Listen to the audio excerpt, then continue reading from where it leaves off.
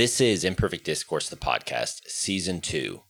Daniel, can I interest you on a walk through a minefield? That sounds lovely. Yeah, so I've got this wild idea for this this season. Hit me. I think we should talk about the structures of religion in Western civilization. I don't see how that could possibly go wrong. I wonder if we can get on eBay or some sort of online shopping and find some mine protection vehicles, because like a bomb defusal suit. Aren't there like three things or something, like things you should never talk about on a date or with your coworkers, like politics, religion, sex, and sex, right? Yeah. Always goes awry. Yeah. So we should go out and we should talk about religious structures in the West.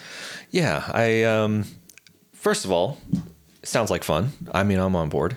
What are some of the things that listeners can expect from season 2 of Imperfect Discourse?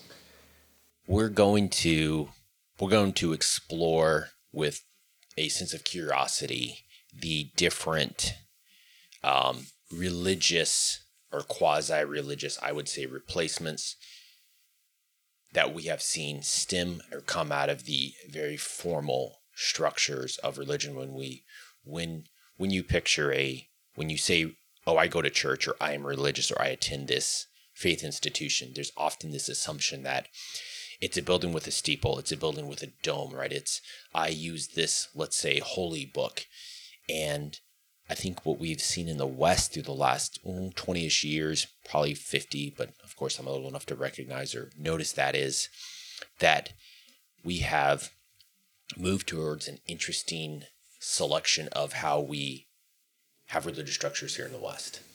Yeah, and I think, when you initially brought up the idea for this season, I was obviously immediately on board, because a lot of these conversations, like the conversations we had in season 1, are conversations that we have in our day-to-day life. We're constantly talking about these things, and I find them incredibly fascinating. I think that there's definitely a place for trying to have some nuanced conversations about these ideas. These ideas tend to get very wrapped up in a person's identity, and they become very personal and become very difficult to discuss, because any type of critique or criticism of any type of religious structure immediately becomes a direct attack on that person's identity and the God that they worship. And so what we're going to try to do is just observe and point to things and try to find the pros and cons of different religious structures, the ways in which that human beings have a religious tendency, regardless of whether or not they think they're religious or not.